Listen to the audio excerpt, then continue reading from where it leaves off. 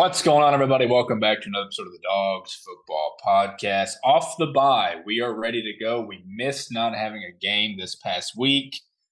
I mean, honestly, and we talked about how the bye was early and, we're riding this hot streak. Hopefully this doesn't drown our momentum as conference play arrives. I'm Nick Malone, joined by Noah Lurch. And Noah, off the bye, like I said, we wanted a game, didn't have it. Barely any teams played around the league, this past week. A lot were on buys, but the team we're playing this week did play. We'll talk about them at the very end. Noah, a conference rival. But we have a lot of other stuff to talk to because you haven't been on here in a little over a week and a half. I was here on the bye episode last week, but it's good to be back, Noah, for this home stretch of the conference season. What's going on? Yeah, absolutely. I mean, conference playing here is here, and it's time to go. I mean, you got 8 games left this season, and take it one at a time. Get to come back home for the first time in forever here, and just it's family weekend. I mean, best start since 2014. I mean, it's a good time to be a Saluki fan. So hopefully, I mean, we were talking about it before we started here. Luke Martin tweeted out expecting more than 10,000. I mean, I get it. It's family weekend, a lot of family there, but it's like you just said before. The way this team's playing. It should be more than 10,000 every weekend. Yeah, and we know if basketball is playing really well, they will show out to games. It's like it's not the same with football. We kind of know that, but 4 o'clock Saturday, you just enjoy yourself. You have your family. Your family weekend's a big one. All these themed weekends are big, but just in general, yeah. If the team's 0-3, 1-2, you could see it. Even though you don't like fair weather fans, you still want to show up. But yeah, 3-0.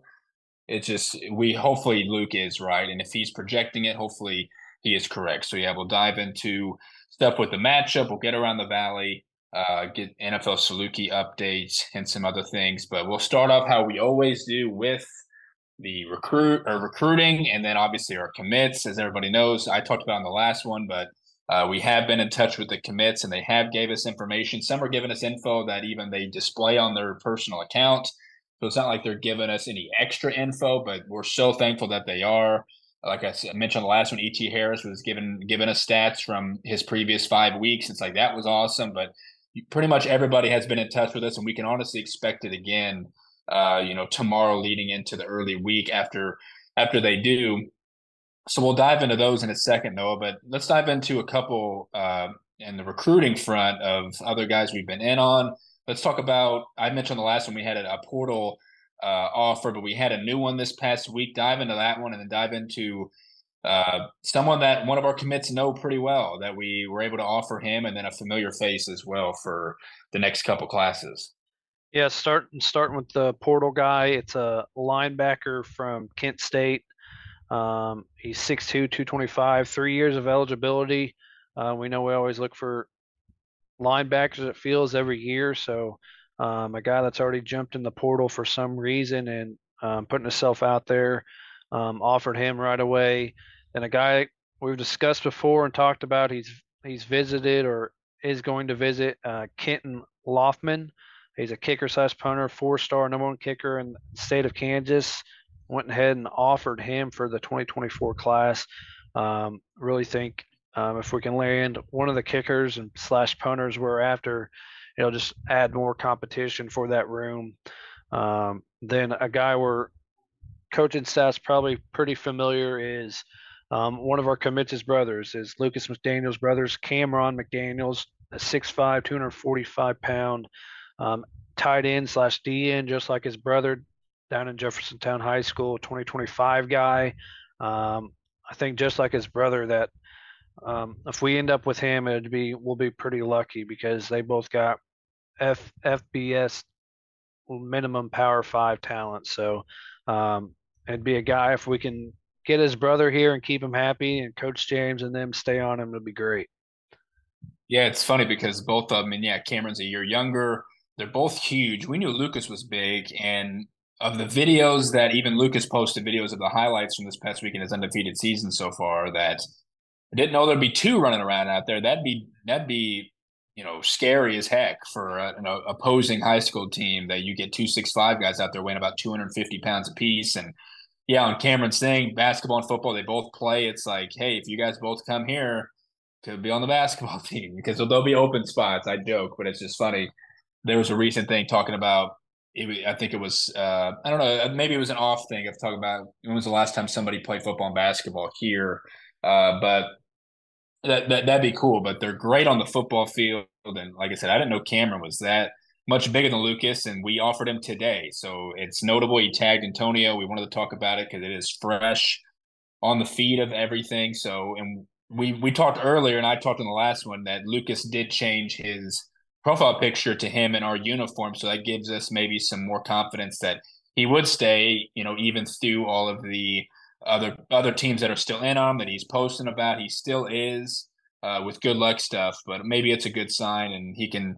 Talk to his brother a little bit about maybe playing a game one of these days. So that's good. You mentioned the punter and kicker, and you're right. I mean, that's a definitely a position that we would want more competition over time. And just looking at his, because there's big schools in on him, and then there's like schools you never heard of. It's NAIA schools that you've talked about. So like in a feed of, North Dakota wishing him good luck, or to tell or asking him to attend a game, and then you got Avila University, which is that NAIA school. And then you got Kansas wishing him good luck. And then here's the offer from us. There's a picture of him at South Dakota State's campus. Then all of a sudden there's one from St. Mary football. So it's FBS football, FCS football, and he's all over the board on that. So that's funny. He is from Kansas, so I'm sure it's a dream of his to play at Kansas. We'll see if he goes there, but that's one that we'll keep an eye out. And then you mentioned, yeah, because I think I talked in the last one that linebacker is going to be thin for us at some point. I say that we know of guys that are still have eligibility. There's only, we're ironing out off the top of our heads. It's like Bohannik's the only linebacker that's going to be gone next year out of eligibility. So we'll have a lot of guys, but we'll take more because we know, people can be big on special teams. And then you got guys like Jake Perella, who's going to play next year. That's not this year. So that's interesting, but he's definitely a name to keep an eye out just because you're right. People entering the portal already, and we're already getting in touch with him. You and I is for him as well. So those are the offers that have been coming up. No, let's segue to the guys we know we have already on, for next season. Like I said, they've been DMing us. You can go through, what they've been telling to us over these last couple of weeks, and clearly, they had, from their stats from this weekend, who they play, just the typical stuff. Anything extra that besides just the DMs, but we can dive into all of it. Yeah, let's just start with Lucas McDaniel since we talked about him a lot so far. Last week against Doss, they won 50-20. He had 6 catches for 117 yards and 2 touchdowns. He did send us that, and his high school did tweet that out. Then they already played this week last night. They didn't post any stats from last night yet, but they stay undefeated, 24-6 win over Western High School on the road. So 7-0 Jeffersontown right now. So both our recruits, one commit and his brother, we're going to keep track of, is a really good football team down there in 4A in the state of Kentucky. So it's big time there.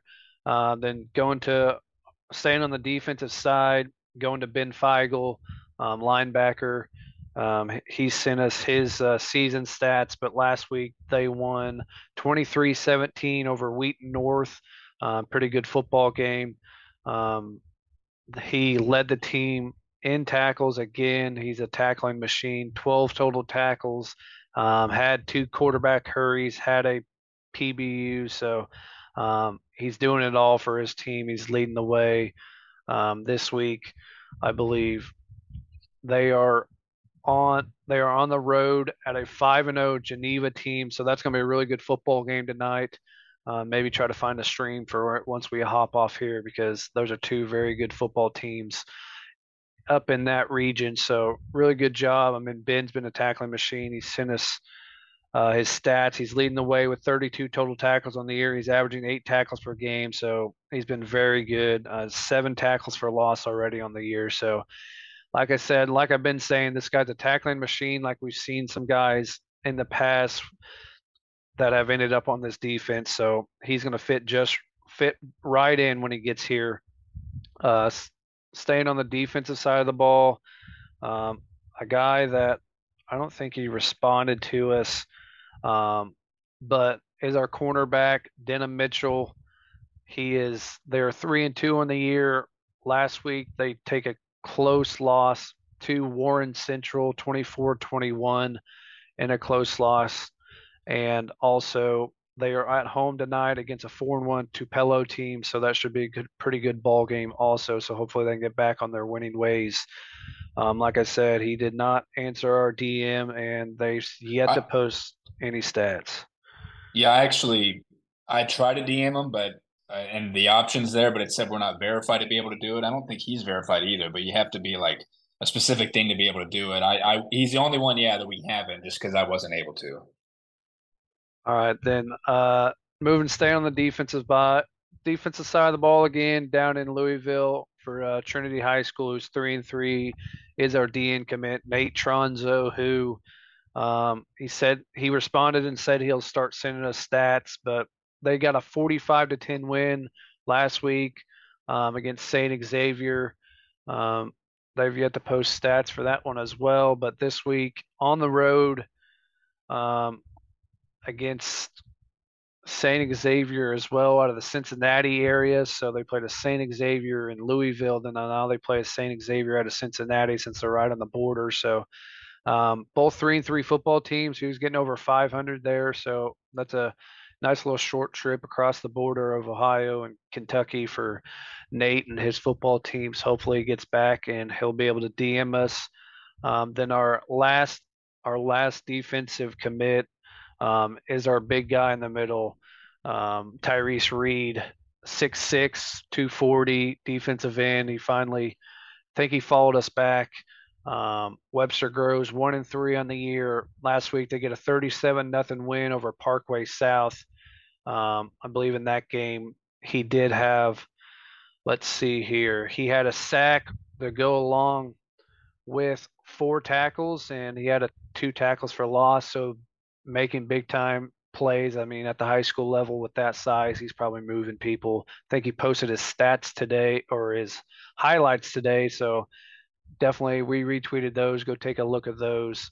Then jumping to the offensive side of the ball, going down back to Louisville, Kentucky at Kentucky Country Day, and our guy E.T. Harris last week in a 49-26 win over LaRue County. He went 10 of 14 passing for 252 yards, 4 touchdowns and 21 rushing yards with 2 touchdowns. So that's a big win. He said he's going to continue to send us his stats on the year. He sent us all his stats for the year, so we'll compile those, keep track of them for the best this week. They have a home game against a 2-3 Holy Cross team, so expect him to get to 7-0 too. So down there in 1A in Kentucky. So we're gonna hopefully after today we have 2 7-0 football teams down in that area. So ET, keep doing your thing. Also, another quarterback commit, Blaine Sissons, on a 4-1 Mount Carmel football team. He also DM'd us back, thankfully, and said he would send us his stats last week. He had 17 carries for 263 yards, had 4 rushing touchdowns, and he had 179 yards passing and a touchdown and a 49-7 win over Paris. Tonight they play an 0-5 Richland County team on the road, so expect them to get to 5-1 and him to have a big game. So another quarterback looked like he's doing more running than passing, so that's something to keep track of. Is 3 quarterback commits technically, but we've seen him catch the ball and he's running the ball a lot, so maybe a position change once he gets here to Southern Illinois. Then our other QB commit, Jake Curry, up at Edwardsville High School. They're 5-0 in the year. He had a 47-0 win over Belleville West last week. He DM'd us and said he has 17 passing touchdowns or 17 TDs on the year, 14 passing, 3 rushing. He's only played 13 quarters and 5 games to be pulled to do the score. Offense is averaging 40 points per game. Last week he did have 158 passing yards with 2 touchdowns. He did have a three rushes for 42 yards, so and a touchdown. So Edwardsville's doing their thing. I mean, it's a very good school. They're at home against a 1-4 Alton team tonight, so expect them to stay strong and blow out the Alton Cardinals. So looking at that, then some offensive line, which I think some of our offensive linemen did DM us back, starting with Quentin Boak over in Evansville Wrights. 6-0 on the year. Last week, 38-17 win over Castle. He did text us and said they won their game, had 258 yards rushing for the offensive line, and they had 200 yards passing as well. So their line tonight. Then speaking of another game, I'd like to find a stream to if possible. Once we hop off here, they play 6-0 Evansville Memorial. So two 6-0 teams trying to get to 7-0. They call that the Wrights Bowl. It says here. So he's doing his thing. So can't wait to see what happens in that game. Then then down in Owensboro with our guy Jack Lindsay. He DM'd us as well. They're coming off a 61-21 win over Apollo. He said the O-line did their thing, opening up holes for the run game. He says he personally feels like he did a good job. He said highlights to come, so can't wait to watch that. They're on the road at Marshall County tonight. Marshall County's 2-4, so trying to get over that 500 mark for Owensboro to get to 4-3 after the night. Then our last commit, Aiden Moriarty up in Oswego. He did also DM'd us back, I think.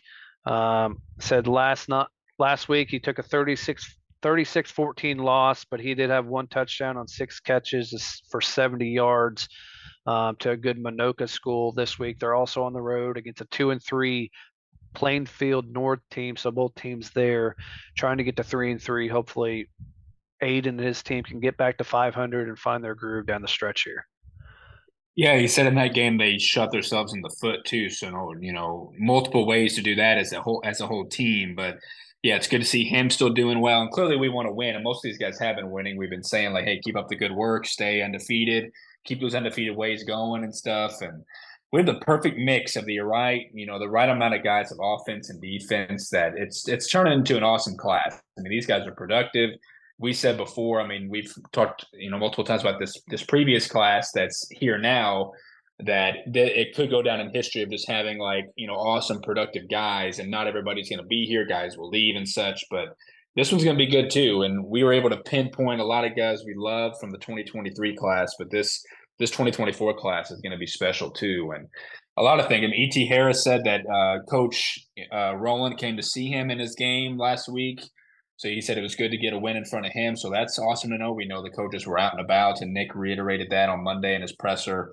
But I love, you mentioned Quentin, who's, I used to live in Evansville years ago for a short time, but I knew about, however many high schools there were working in sports over there. And there's tons of them, and there's big rivalries everywhere. And that's cool that they got their own kind of high school bowl and 2 undefeated schools, as you said. That's awesome. And the fact that him and Jack are sending us, which is kind of everything we wanted to know. We could probably look up the specifics of certain games you could of like what they did, what the whole team did, but them telling us themselves about how they were on the ground, how they were, throwing the ball and everything, and them saying they personally did a good job, they feel like, and posting highlights. It's just love that. And, they're pretty, we mentioned, Jack is a 3-star and Quentin's pretty good in the Evansville area, 2-star or not. And like I said, the perfect mix of offensive and defensive guys that we have here. And obviously we're not done. We're hoping to get more guys as time goes on. But, we know there was that window of getting them before their respective senior seasons to where we're able to do what we're doing right now. So there's clearly will be some that come out of the woodworks. We know, the guys now, Jimmy Athens came out of the woodworks randomly, shortly before the season. Now he's being on kickoffs, and it's like, okay, like it's just nuts. So we know that'll happen over time, but all these guys are doing a great job of letting us know. Besides, not being able to DM Denham Mitchell would be nice. Might find a different way to get in touch with him if we can. Maybe get in touch with his school or something to segue like a kind of that. But we don't want to force that kind of stuff. But he's the only one that seems like is having a tough time. We know that he plays a lot of good teams, and he can only do so much. Maybe he's not getting thrown to or stuff. But great job on that again. And again, shout out to all of our guys for letting us know all this, and hopefully they keep doing it, because we always want to keep knowing what these guys do leading into their playoffs, which we know is always a fun time around here and for them to see if they can go compete for state championships. So another good week for the guys, and hopefully, like I said, they'll get in touch with us in the coming days to let us know how they did. Good luck tweets. We did wish a lot of these guys Yeah, Tyrese had his earlier. Lucas had his earlier as well. And a couple guys have built some of that up here. But maybe, I guess, well, if we don't see him now, then they maybe we won't retweet them after their games are over. But you're right, Lucas and them already played. So we mentioned recruits of the ones we've recently offered. Just wanted to mention a guy that we, uh, obviously are still in on that's been making the rounds himself. Drew Doyle, that 5-star long snapper, number 6 in the country, number 1 in the Midwest. For next season, he, like I said, making the rounds. He's been doing a lot of stuff. He was at the Austin P game, and he was recently at Tennessee's game last week. So he's getting recruited by SEC schools. So that means clearly he's a 5-star for a reason. We know he was at the SEMO. He was at our game versus SEMO on the SEMO side watching it. So he got to see the comeback that we made. So hopefully we made a good impression. And we know he was at Kansas State too. Like I said, making the rounds. It'd be awesome to land a guy like this, even though we have some guys with eligibility at that position, but we'll always take a 5-star. That's a guy that can easily play right away. He weighs 240 pounds already. So he's a big deal, but we're expecting him to go big. If we land him, then it's crazy. With how our special team coaches were able to recruit him, it'd be crazy. But wanted to mention that quickly. Former and NFL Salukis. It's just fun to talk about Zach Zebrowski. We know he's not here anymore, so it's like, okay, what's it matter? We know we had some big moments here. But he's been killing it, as we've talked about with Central Missouri. They're now ranked number 21 in the country going into this week. He was last week. He was 40 for 48, 369 yards, and 5 touchdown passes. He's just dominating. I'm sure he's on pace to win if they keep climbing the boards. But he keeps putting up numbers. He'll be like their Walter Payton, player of the year potentially in his, Division II league. Who knows? But he's doing great. We always want to talk about him because he puts up crazy stats to where it's almost like you can't. NFL Salukis this past week or in week 3. Jeremy had 5 total tackles in his game. That was a tough matchup with forgetting who they play off the top of my head now. But Ryan Neal keeps being fantastic. He had 11 total tackles last week, 1 tackle for loss. And Mike Cole did play. He finally got a catch, 1 for 10 yards, which is great. Love to see him in action finally. Because I don't know, like I said, I feel like he was dressing, but he just wasn't playing. Who knows if he's been dealing with something. But this, so I'm pretty sure all those guys lost for the most part. I think they all did. But going into this week 4, Jeremy gets the Vikings. It stinks because the Panthers are 0-3. Ryan and Michael are on a little bit better teams is where it stands right now. But Ryan gets the Saints this week in a division matchup with the Michael gets the Jags in London starting Sunday morning. So we'll keep an eye out to see what Michael does in that game. So that's an update on those guys. Now let's get to around the league, around the FCS. Obviously, I talked about the games, last Friday, what happened. There weren't a whole lot that played around the league. We'll get to that shortly. But no, there were other good games around the FCS, or I thought so, that happened last Saturday. Some that we had some expectations going in for just to be good games, and then they weren't. No, dive into what those games were on Saturday, and then before we dive into conference matchups, dive into just the FCS games last week and this week. Yeah, it's starting with the biggest game of the week, I thought, Montana State versus Weber State. Montana State shows why I think they're the number 2 team in the country still and should be ranked that way with a 40-0 win over Weber. I mean, that's just crazy. Down in Ogden, Utah on the road, and you're favored by 7 and you win 40-0, shut them out. Just crazy to see that kind of route against 2 top 10 teams in the country. Eastern Washington played UC Davis in a pretty good game, 27-24 win for Eastern Washington. That's a really good one. UT Martin beat North Alabama 37-21 in that game. A couple more. Austin P gets another win over Stephen F. Austin, 22-20. I did see when I was coming back from my route today, I did see Austin P's. They have the 3 buses and the cop cars and the trailer all going together up the interstate. They're headed up to Lindenwood this week, so they have their own, state escort. And that's pretty cool, all the way from Clarksville up to St. Louis. Then Delaware played New Hampshire, 29-25 win for Delaware. That's a big game at 2 top 25 teams. Other games we missed. SEMO, another blown lead for SEMO. Just a crazy game. um, that they Eastern Kentucky ties it with like 30 seconds left, and I guess another Geno has fumble, and then they scored a game-winning field goal from 46 yards out. The time expired. They scored the last 17 points in the last 6 minutes of the game for Eastern Kentucky. I mean, that's just crazy. SEMO blowing 2 games in a row like that. So hopefully that doesn't take a full effect because we'd like to see them win their conference. Montana goes on the road and loses to a 1-3 Northern Arizona team, 28-14. We've been talking how Montana's just it's their namesake and how they've been over us for a while, and it shouldn't have been, and it just shows you that one. Another really big one of the game, Idaho beats Sacramento State 36-27, so that's a big win for them. Then just looking ahead to this week, a lot of games, and just start around the valley before we jump around the FCS here. Or we can go last week. Illinois State beat Lindenwood 48-17. The Missouri State team we play this week, it's a 59-14 win over Utah Tech. Then Western Illinois loses on the road at Southern Utah 37-17. And this week in the Valley, real quick, South Dakota on the road at North Dakota State. That should be a blowout. Youngstown versus UNI. Can UNI find a game to get right here to start conference play? Not sure about that one. Then North Dakota on the road at South Dakota State. That's probably the game of the week around the FCS. That's the one to watch, unless you want to call this one the game of the week. Indiana State on the road at Murray. That'll be a heck of one. Yeah, I'd like to think that I don't think Murray's the worst. They might be better than Indiana State. Who knows?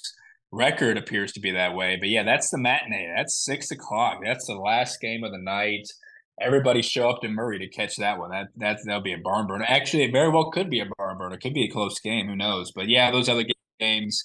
Uh, North Dakota hopefully plays them close at South Dakota State, but doubtful. And you mentioned even though UNI is a tough place to play, Youngstown, hopefully they get a test though before they host us next week. And then North Dakota State should take care of even a decent South Dakota team. But even last week, you mentioned that Geno fumbled. Because I looked at the thing to check it because I was like, well, hopefully we're the only team that can really make a guy fumble that never does. But it said that DeLaurent fumbled on a run play or something. So you're right though. They turn it over again, and then it leads to a loss. So they're kind of down in the dumps, and yeah, for sure. Hopefully they can bounce back more in conference and get going because our comeback against them on the road definitely makes it great for us. Strength of schedule and how it looks in the playoff picture at the end of the season. Definitely need them to start turning it around here shortly. But yeah, those other blowouts you mentioned. Um, so yeah, those other FCS games, we'll talk about them on the recap coming up. So yes, conference season is underway quickly though. The rankings, because we're staying around number 10 in the country. There's been some movement due to obviously some people losing. You mentioned, yeah, Montana still ranked 16th, even losing, which is crazy. Youngstown's 19th. SEMO is officially out of the ranks, and then like North Dakota is right behind us. So some other things and other people have had it around the league too. We'll get the stats here at some point, but Stan Beckton had us, I think, at ninth in his now. The Blue Bloods had us at ninth as well. We see the imperialism map from the FCS.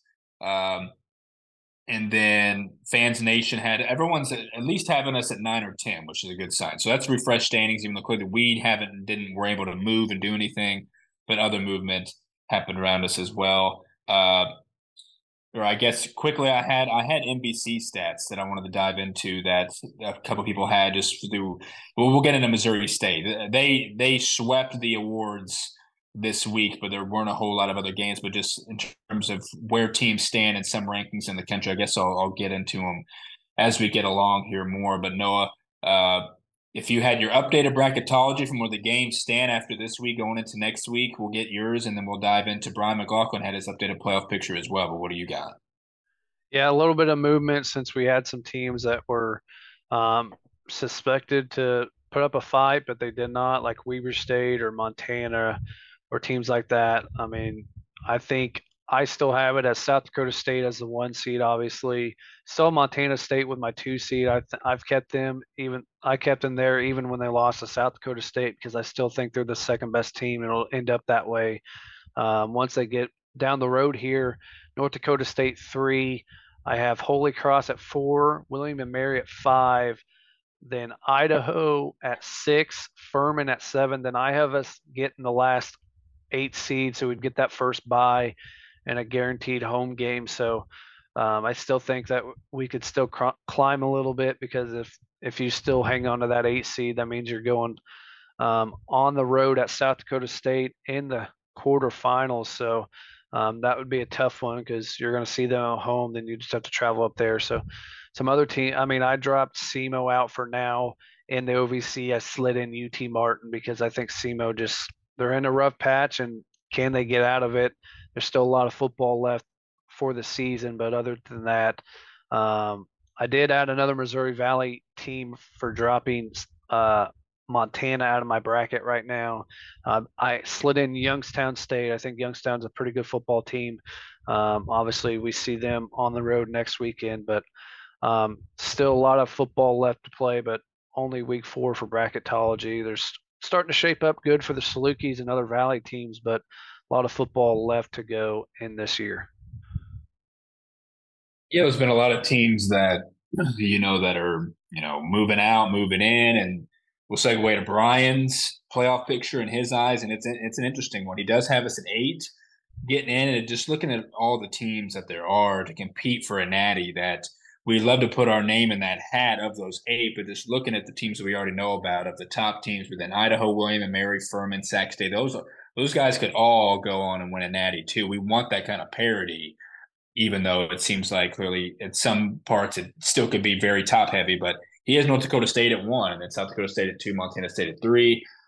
Almost seeds. He's at Holy Cross, Eastern Washington, Villanova. Yeah, barely missed out. Automatic bids. He's got UT Martin winning that Big South OVC, not SEMO. But he's got Austin P winning that UAC, which is a great sign. And then at large bids, he has UNI getting an at large somehow, even though they have one of the toughest schedules there are.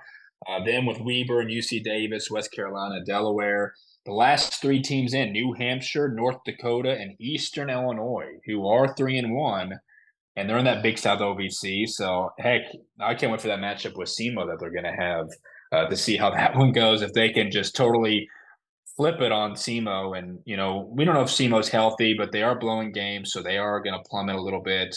And he had just missed teams like Illinois State. He has Youngstown on here, so we can all count on Youngstown to win this week and flip of the coin in our game next week with them, and then moving forward in the league. That's crazy how they are his 6th missed team, which is crazy. So we'll see how that plays out. I'm not thinking Youngstown will be that low in that regard. We'll see though, but that's where Brian has it all. Like I said, he usually will have his probably every week. But going to, I mentioned some of the other rankings that there are, around the league, or some stats updates amongst everything about, let's see here, the Massey ratings for strength of schedule. We're 4th, which is nuts. 10th, I think 10th over, and we're 10th in the AFCA. Passing offense leaders after this week, we know Missouri State's got a head start on everybody, but we are still 10th with 288 allowed of offense. Team sacks per game, we are 8th in the country, 3rd in the conference, 3.7 a game. Illinois State with 5. That's wild. And South Dakota's got that sneaky defense, as we know, at 4, Youngstown at 3. So you don't see South Dakota State or North Dakota State up there. Not saying that they can't do it. They have played good teams so far, but we can definitely expect it in our games with them. And then scoring defense, South Dakota State, there it is. They're not getting sacking anybody, but they're great in the secondary, it looks like. Overall, they're only allowing 10 points a game. And then we are 5th in the conference, 18th in the country, allowing 19.7.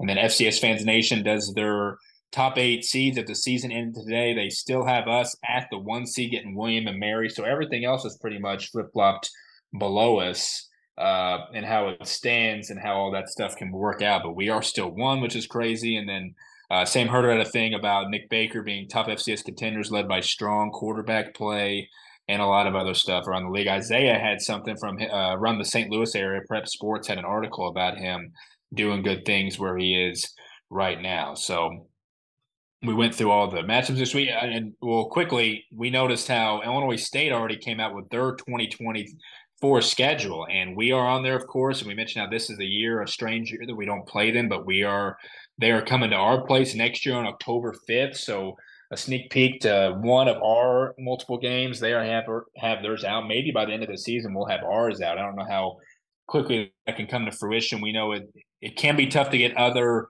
FCS leveled non-conference, but we know we play BYU. So there's some games we know about, but hopefully ours gets posted at some point. So we know about that game with the Redbirds next year.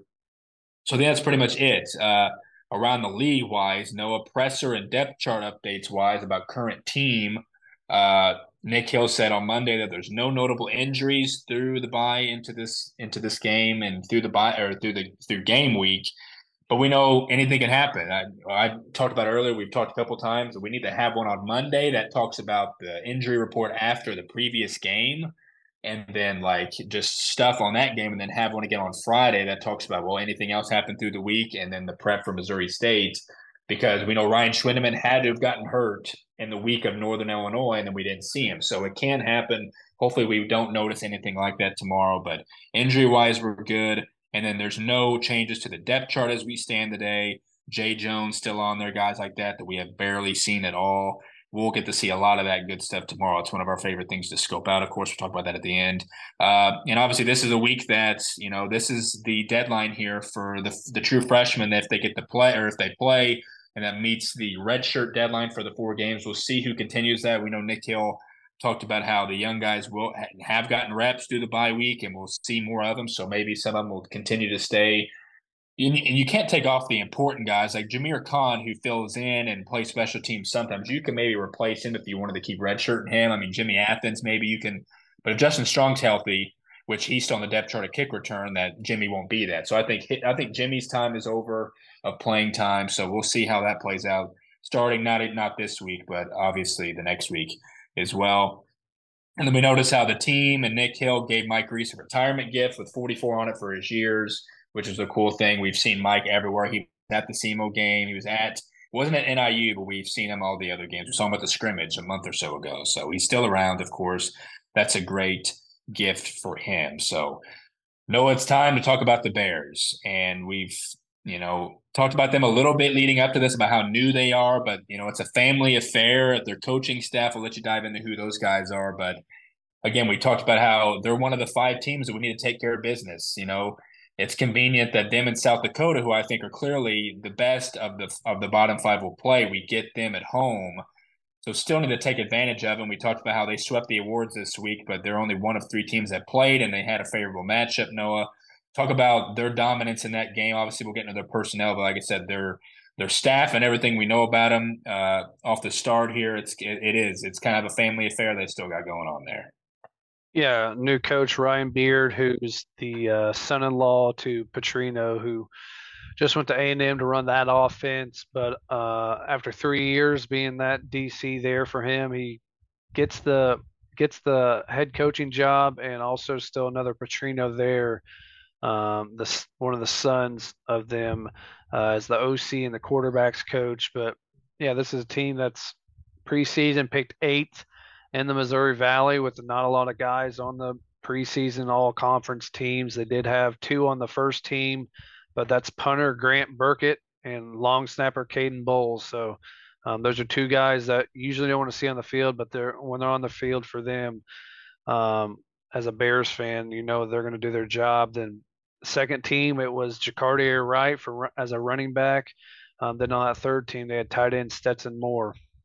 So this is a team where new everybody, a lot of transfers on this football team. I mean, Jacob Clark, who's been here 2 seasons now, sitting behind Jason Shelley. Originally was at Minnesota, transferred in.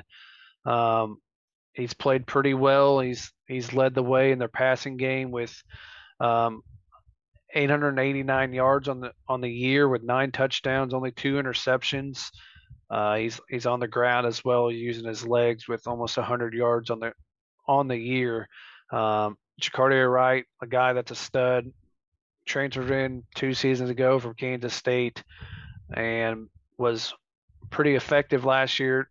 Tough start for him this year. Only 116 yards on the year with a touchdown. So with 39 attempts, so he's only averaging only about under three a game run, so it's not very good for his offensive line. But they're going to rely on their offensive line um, to protect Jacob Clark and let this offense carry them because their defense, even though they have a defensive minded coach, has struggled here from the get go, even though they've played pretty good Big 12 team in Kansas at UT Martin. Then last week they played a nobody. So a lot of guys to watch out for. Raylan Sharp receiving the ball, Tariq Owens, Hunter Woods, some really good guys, but a lot of transfers on this football team offensively and defensively. They have a running back, Jakari Moses from Western Kentucky. They got guys from all the way. They got a receiver from UNLV, some linemen from Tulane, SMU. So these are a lot of guys that old Petrino brought in, but they've stuck around. So that's a good thing. They like this staff and got guys from all over the FBS and JUCO and FCS ranks where that's really how they've built this football team, and that's how Petrino's had success so far. It was a rough year for him last year, but Coach Beard has done a decent job so far, playing a decent schedule. I mean, at Kansas and at UT Martin to start the year, we're going to see something like that next year. While you're at BYU and at Austin Peay, so two road games to start the year against two really good opponents. So we'll see what happens. Yeah, and as you know, we've talked endlessly also about them maybe making the jump to FBS. That kind of started with Bobby, because he's been around, he's had a great career, and he kind of maybe led the first initial charge to do that at some point, just because it's like, hey, they got the facilities, we got the recruiting, we have the money. We know in basketball, we've talked about they have a lot of money. They can disperse a ton of it in basketball through NIL, and they could probably do a decent amount of it for football in their sense. So they have FBS stuff. You mentioned they have a pretty good offensive line. That's an FBS offensive line, and they kind of have what it takes, and they're able to get in the portal and get all these guys. Yeah, Clark, as you said, he's learned a lot. He learned under Petrino to where stuff that they are, continuing with his son and stuff, and he's good. I mean, and they have a lot of speed. It looks like Jakari Wright, as you said, and then Sharp, who is he is 5'9". You mentioned Moses, 5'9" running back, but Sharp is leading the way for them in receiving. He's 5'9", and you sent me a video of maybe they allowed also on the other side of the ball big plays to UT Martin running backs and stuff, and with all this speed they have that breakaway too. So it seems like they can do it on both sides. They will allow it, but they'll also give it to you as well. And they will drop back and pass. I mean, he's already almost to 1,000 yards. Granted, he hasn't had the bye yet, so has advantage over a lot of people so far. But 9 touchdowns and 2 picks. 10 yards a throw, 63% completion percent. I mean, he's a big dude, and he hides behind that big FBS line. And I mean, they're solid. We talked about that before the year, Noah. It's like we looked at their roster. Oh, where these guys come from? They're going to be decent. And they weren't going to be picked high, and we knew maybe it could be another down year, all depending, just because a lot of things are new. But you're right; those first 2 matchups have kind of left them battle tested, being on the road. And they're 0-2 on those games, but still, yeah, they fought, and they'll be coming to our place looking to do the same in that sense. And they had another guy, they blew out their previous team to where they had another guy on here that's had some stats throwing as well, but it will be most of Clark. He will run as well. He gets out of the fact that he gets sacked, but he's got 20 for 74. So he makes up for the potential time he has been sacked to get those yards to where they are. But like I said, just a lot of big plays. They have good weapons, watching a little bit of their Kansas tape, just highlights and stuff. I mean, they're decent. And one thing I have noticed as well, even in that Utah Tech game, they had a decent amount of turnovers. And so they had it says they had 2 turnovers, but they've had, I think, 5 on the year where they haven't forced any, and their turnover ratio is at 5. I actually clear that's not the case. They forced 4 at Utah Tech, but I think they've lost a lot of fumbles this year, so they kind of are, not the best at taking care of the ball. We know just in the Jason Shelley years, we've sacked him so many times, and they've still found a way to beat us. We know last year was an awesome game. We smoked him in the second half. Well, we got a pick at the start, or whatever it was. They scored, then we got a pick, and then after that, we just blew them out. So it's been some crazy games. They've kind of ended our season or had games where they've kind of put our season in spiral, and some even the 2021 season when they beat us in that good year, and then last year we were able to beat them. But just it's kind of a rivalry. We know it semi is in basketball, but I'd say maybe more in football. It's really hard to say, I guess, but yeah, they got talent for the most part, and we talked earlier, and we know Nick Hill once said recently that they turned down guys that want to come here in the portal to be in this offense because they want to stick with Nick. And you see guys like Jacob Clark who have size and talent. They go to Missouri State from Minnesota, and those are the kind of guys you can have to build to be more. We're not saying we don't like Nick, but just the fact that you miss those ops because they can benefit you at some point. So Noah, you mentioned their defense. I mean, they have some guys. They have one guy that's leading the way in tackles and such. What else do you have on them? And then we'll dive into more stats and some stuff with them over the years. Yeah, they have a lot of transfers on this football team, but defensively, it's a lot of homegrown guys that Petrino's brought in. I mean, leading the way by far is a guy that plays safety. He's a free safety, but he's just like PJ Jules. Todrick McGee leading the team has 32 total tackles on the year. The next highest is 16, so he's doubling. He's in the box making plays like PJ Jules. He's been there, redshirt sophomore been there. Taj Chambers, another guy who's been there, also a sophomore. Jared Lloyd Jr., Vaughn Young Jr., all guys that are just homegrown talent to go around with the other guys that have transferred in. Avery Powell, cornerback that's from Holy Cross. So got a lot of homegrown talent. Some guys that their defense has been all right this year, but um, it's conference season now, and it's time to them to find their stride. So um, it's time to have that get right game for this defense, and let's hope it's not this week. Yeah, just prevent the or stop the ability for them to have explosive plays. And you're right, the defense, we should be able to score on them. We'll touch on that here in a second. But I mean, the all-time matchup between the two is pretty close. We lead them barely 23-22 in the wins. We've split the last 10 meetings 5-5. Obviously, we talked about last year, we beat them by 17. We reeled off 38 straight points in that game when we fell behind actually 14-0 in that game. So, like I said, some history there. And you're right, a lot of new, but you're homegrown, and that's good to see. You're right. McGee is right there with PJ in terms of leading the way on defense. Almost exactly. If I look, I'm gonna have it in front of me at the moment. PJ, they have about the same amount of total tackles leading into this game, and he's got one more game ahead of PJ too. So it shows that our guy's better. But that's the thing. I mean, we need to score on these guys. So no, I mean let's segue now to our usual other stuff throughout some of these is what a spread could be. You told me what the other day. We always talk about FCS Reddit. They had it at 8 before with an over under of whatever if you have that. But no, you know about a spread that we'll see tomorrow. Like I said, it's good to know, and obviously mention where you got it from too, because it's hard to get those. It's good to know it a day before when we never know till an hour before game time. What is the spread for tomorrow? Yeah, that spread, 7.5 point favorites tomorrow night. I mean, it's every time we play the Bears, I always get the spread before. He tweets it early in the week, so thanks to Wyatt Wheeler.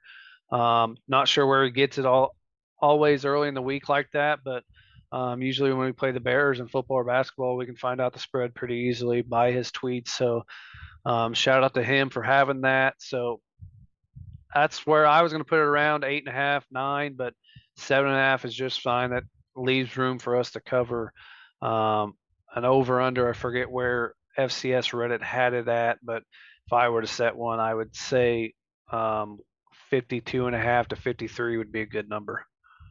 Yeah, I think over seems appropriate too. If both teams are able to score, we know what our defense can do, but we expect to score a lot of points. More on that in a second. But yeah, that's what we were predicted as well. I think. I don't think it would have got up to 10, even though we're playing well. They've lost a little bit, but we know they're talented. So that's maybe the number we would have settled on at the end of the day. We mentioned attendance. We always for home games always try to predict the attendance. We mentioned how Luke and them are expecting over 10,000. So I'll say probably around the 10,500 range. Hopefully, we know it'll be a wait and see. So Salukis Sports Network always tweets about it, so we'll see on that. Hopefully, it's a good one. No dog to the game. There's a lot of options here for what, we mentioned there, whether there's rust, whether there's anything for a lot of these guys coming in and what we can expect.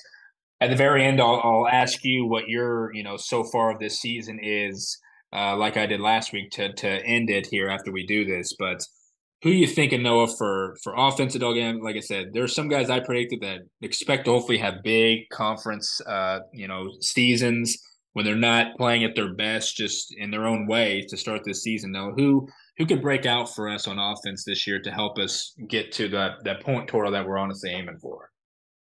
Yeah, I would love to see the ground game get going. So I'm gonna go with Roe Elliott. I mean, this is a guy that's 13th in career rushing yards with 1,879. So if he has a big game, getting over 100 yards here, he can jump over 2,000 career rushing yards in this game and jump in almost to the top 10 in Saluki history.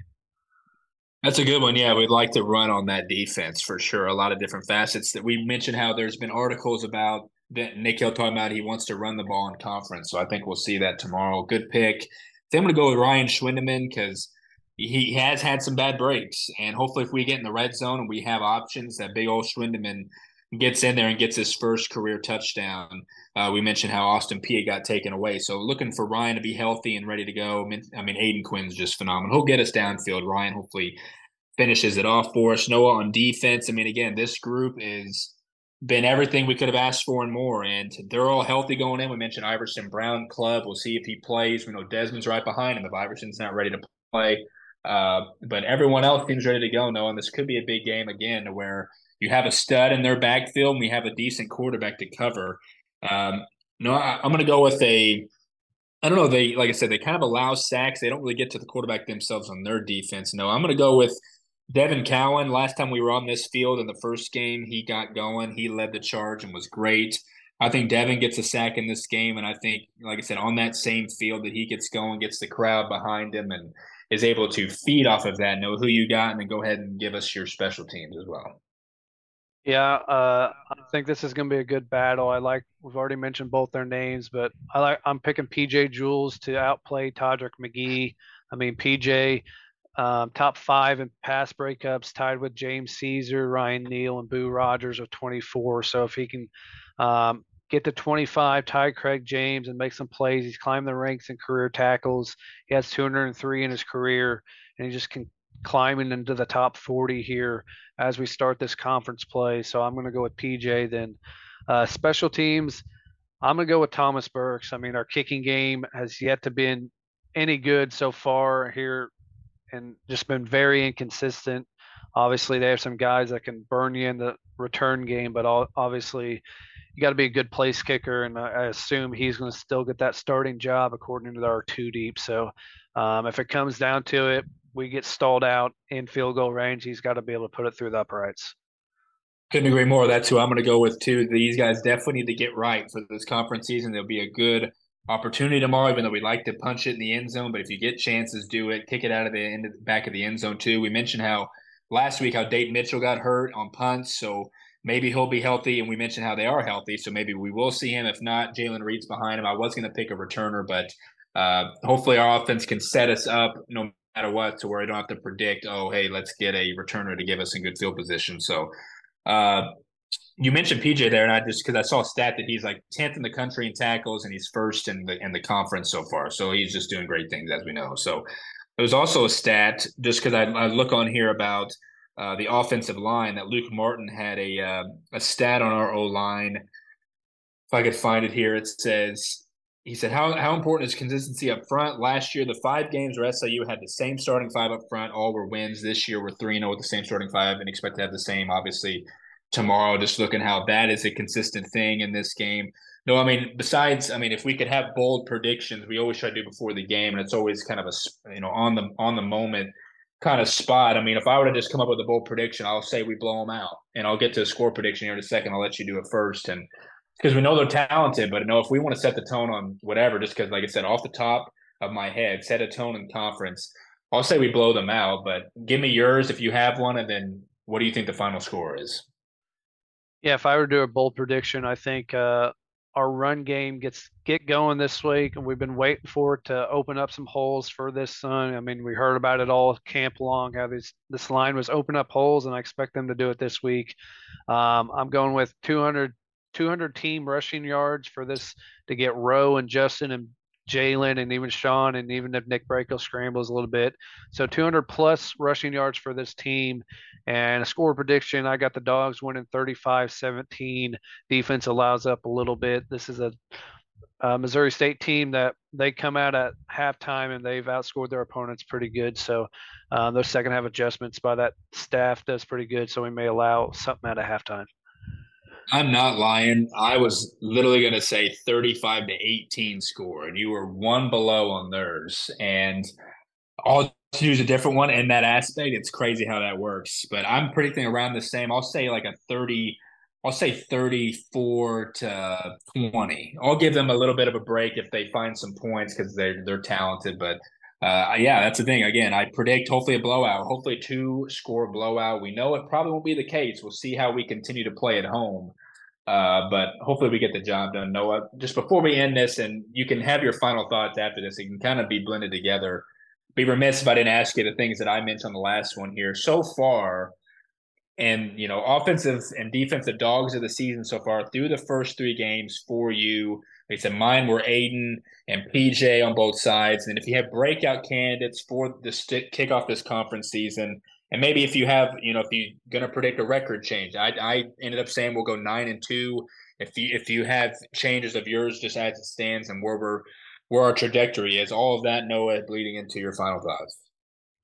Yeah, if I were to go offensive, I'm gonna give it to Nick Baker at the moment. I mean, this guy. I mean, if it wasn't for him to putting us on his shoulders last week or 2 weeks ago in the second half, and where he's been pretty good, I'm gonna give it to Nick Baker. Then defensively, I'm going with Dune Smith at this moment. He was my bold prediction of him to lead this team in tackles, and I think he's pretty close. He's up there towards the top, but he's not going to catch PJ at this rate. So I will go with Dune Smith. He's been all over the place, and so those would be my so far. And yeah, I agree with you. Maybe 9-2 to jump to that kind of record prediction. I think 8-3 should be the bottom line for this football team at this rate. Yeah. So expect a really winning season, and it's going to be a good football game. It's family weekend. Kind of a weird start time, 4 o'clock, but if Luke Martin's tweeting out they're expecting 10,000, then you better go get your tickets now if you're listening to this. It's going to be a good football game, a new team, new quarterback, different Missouri State we get to see. So hopefully we come on top. Hopefully we can use this bye week to get better and just fix some things. I mean, we've been terrible on third down conversions offensively, last in the conference, 113th in the nation. We just got to be better than that. And we got to shore up some things defensively that we've given up. Been really good with tackles for loss defensively. Number one in the conference, second in the nation, third in the conference with sacks. So defense got to be a little bit better. Rush defense been very good also this year with second in the conference, fourth in the nation. So Jacardier Wright's going to have a good day. Let's put the pressure on Clark. Let them see if they can stop our pass rushers and let our DBs pick him off. So it's going to be a good game. Hopefully you have your tickets by now, so it's a good one. Yeah, I think again, going into every game, we can expect the defense to be good. I think that's a safe thing to do, even through three games. That they're going to have hiccups, but we're going to just love what we see, and they're going to get the job done. It's all about how the offense is. You just had that stat, did not know about that one. Last in the country in the FCS and third down conversions, and we know this team likes to. They get off the field pretty fast, and we like to have extended drives, so you just can't have those lulls. And after a bye, definitely you hope to iron so many things out. And that's, besides, getting healthy, defense, even we mentioned how they let up a lot of big plays sometimes. And sometimes on third down, they're not the best either. But small things for the defense to touch up. Offense has a lot to, because we saw it. We saw the comeback against SEMO, and that was thanks to the defense to give them back the ball.